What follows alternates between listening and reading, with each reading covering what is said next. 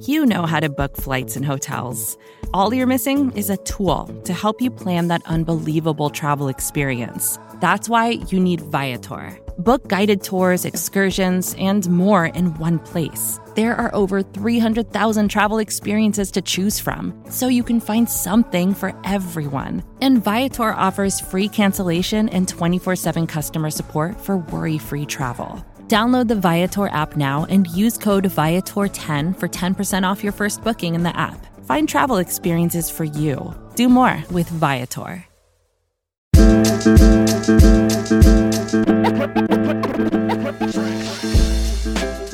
All right, Buffalo Bills fans, welcome to another episode of Breaking Buffalo Rumblings. Anthony Marino, happy to be here with you once again, talking everything Buffalo Bills. And no, this is not a breaking news episode around the one-year contract signed by Bobby Hart earlier in the day on Monday, but talking more preparation for the NFL draft. You know, with so much of this, I think I'd take a look at where things are. And at 25, the Bills are certainly going to have a number of options. I've talked about earlier on social media, I've been so focused on positions like cornerback and wide receiver. I've been neglecting things a little bit when it comes to a strategy of drafting the best player available. And, you know, you get it sometimes. That's coach speak. It's GM speak when you hear Brandon Beane talking about staying true to the board and those pieces. But that very well could be the scenario for the Bills as they come into this draft. I mean, I think in many scenarios, we can look at things and say, gosh, I would love to see the Bills get a player like Andrew Booth Jr. In many scenarios, I think he's going to be gone before pick 25. Jameson Williams falls in that same type of category. Even if they look to do something at linebacker, Devin Lloyd probably going to be gone by that point. If they want to do something at wide receiver, those top options going to be off the board. Guys like Drake London, Garrett Wilson, that are expected to go probably 10 picks higher than the Bills. And of course, my pre-draft crush, Jordan Davis, he's probably going to be a top 15 pick. And I don't care that the Bills made additions to defensive tackle during the free agency period. If he is there, that is still someone I would love to see playing along the Bills defensive line next to Ed Oliver, Von Miller, Greg Rousseau. Would love to see the big guy in the middle. So I don't know if it's just one of those scenarios, right, where you look at what you can't have and that's what you think to yourself a little bit. But, you know, going through this scenario today, I wanted to keep a little bit more of an open mind because I feel like every time I go through with this, I am either going with a cornerback or a wide receiver with the first round pick. And I think as I do that, I'm kind of pigeonholing myself in a little bit, maybe reaching a little bit, as opposed to getting the player that can have the greatest impact for the Buffalo Bills. So in this scenario, as I go through, you know, the players picked right before the Bills selection at number 24, Jameson Williams, number 23, Kaiir Elam, at number 22, Boye Mafe, and at number 21, Devin Lloyd. You know, you can look at that again. You talk about needs with wide receiver and cornerback. If Mafe or Lloyd are on the board when the Bills pick at 25, I'm going to be curious to see what Brandon Beane does and if it really is, something where they look at and say, regardless of position, that the Bills would be going for a best player available. But in this scenario here, those guys are off the board, and let's talk about who is here. The highest rated player available is Devonte Wyatt, was a very popular choice for many Bills fans before free agency when it came to mock drafts. The interior defensive lineman from Georgia, certainly talented and can bring a dynamic to the Bills defensive line. Just, again, solid against the pass, solid against the rush. Other players available, Zion Johnson, the interior offensive lineman from Boston College. Kenyon Green, also on the interior offensive line from Texas A&M. And you've got some talented wide receivers there as well in Jahan Dotson, Chris Olave, and Treylon Burks. Three guys that could certainly be popular picks in the first round. Of course, you've got some safeties there available as well. Lewis Sine from Georgia, who is a confirmed pre-draft visit to the Buffalo Bills, available. Also on the list, edge defender David Ojabo from Michigan, probably a guy that's going to slip out of the first round based on his injury that could keep him out for the 2022 season, but we'll wait and see there. Running back still available. We've seen some mocks where those guys have gone to the Bills, most notably Breece Hall I just don't see running back being the pick at 25. If they want to do something in round 2 or round 3, I'm fine with that. But I think in this scenario, that's not really happening. Here, when I take a look at things, and if we're taking more of an approach, I think from, best player available as it relates to the need, right? As much as I would love to see Devonte Wyatt become a member of the Buffalo Bills, I've got to go with Zion Johnson. The guy has had plenty of experience playing tackle, playing guard, even messed around a little bit at the Senior Bowl and did a good job playing center. I like that flexibility. I'm happy that Ryan Bates is back, but 4 games does not make a top tier offensive lineman. And I can also look at things with Roger Saffold. As happy as I am that he is in Buffalo this season, it is a 1-year contract. He has dealt with some injuries, in the past that have kept him from finishing some games. So I really like the opportunity to bring Zion Johnson. Gives you some flexibility, kind of that piece that you can move around the offensive line and to be a future starter for the team. Protecting Josh Allen has got to be a priority for the Bills. So I'm going to go with Zion Johnson, the pick here at number 25. As I went through with this, I was going to look at some trade down scenarios. One option where you trade back to pick 32 with the Detroit Lions, add an additional 3rd round pick.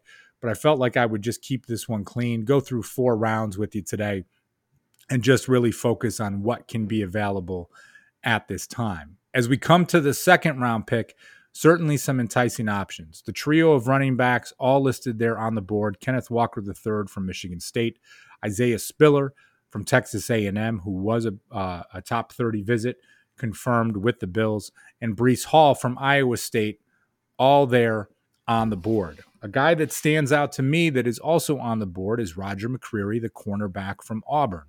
As we look at things, right, that is the top-rated player outside of the running backs and certainly fills a need for the Buffalo Bills. As I take a look at McCreary, I realize there will be some talk about his height. There will be some talk about his short arms.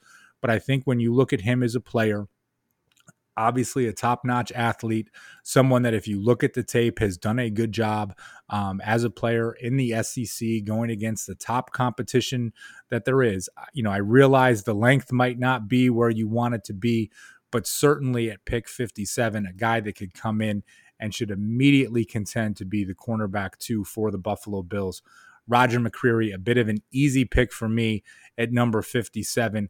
One of those when you listen to the people that do this professionally and do this for a living, as you look at the tape, here's a guy that delivers, get past some of those measurables, and here's a guy that can get the job done for the Buffalo Bills.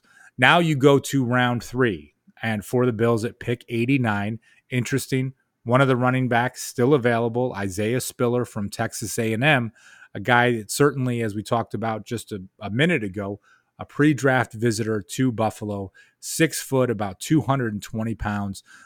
Here is a guy that can come in and, again, really contend to be the starter for the Bills. As much as I love Devin Singletary, last year of his rookie deal, and, I think when it comes to paying bigger money contracts to those running backs, not something that I'm particularly too fond of. Another guy that stands out, and again, it's not that you've seen him play a whole lot, but Troy Anderson, the versatile linebacker from Montana State. You hear rumors that the Bills have interest in him, if you're spending some time on Twitter. But with that, I think in this scenario, when we talk about the offensive side of the ball, the philosophy of keeping that fastball, I think a player like Spiller could be a good fit. And because he is confirmed as a pre-draft visitor, I'm going to make him the selection at 89. Like I said before, not in the mood to take a running back at pick 25. I have moved past that. If you're talking about last year with Najee Harris and Travis Etienne, that is one thing. These guys aren't in that same type of class, but if you can get Spiller or Hall or Walker, one of these top running backs in the 3rd round, I am certainly here for it. And I think in this scenario, it's a guy that definitely that stands out for me. Now, as we look to the 4th round pick for the Bills, now listen, Matt Araiza, the punt god from San Diego State, is there. I'm not taking a punter in the 4th round. I'm just not. I think there can be other guys the team can get the whole bit with him not being a holder because he kicks field goals as well. You might be yelling at your phone or your radio or computer or wherever you're listening to this right now. But for me, I'm not going to do it. I'm not going to make that pick. Let's look at some of the options that are there right now.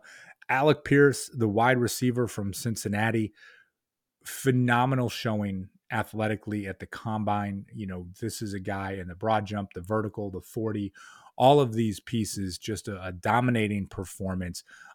A good player statistically, right? When you think about him, brings a blend of size, listed at 6'3, 213. I'm just not sure if that all that athleticism is going to transfer to the NFL and what that can be, but someone I'm certainly taking a look at.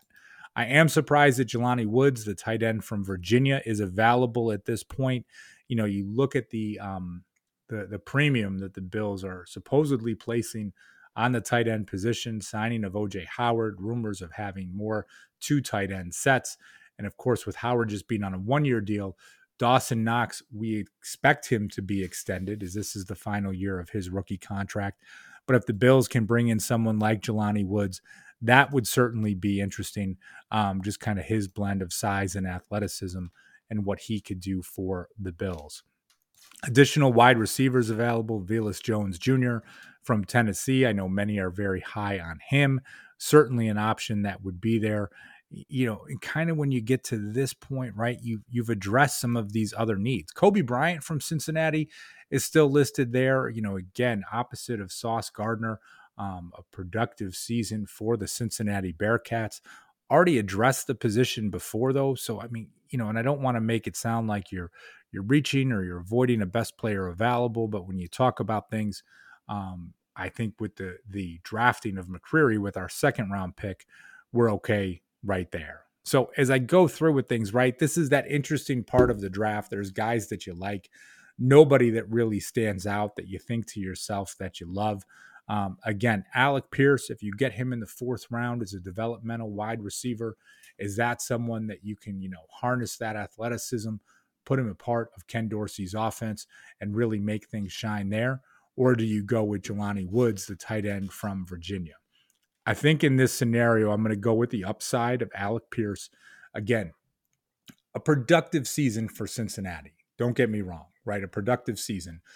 Phenomenal athletic traits, a lineage of his family being high-level athletes. I think his father playing college football, his mom maybe being a college volleyball player.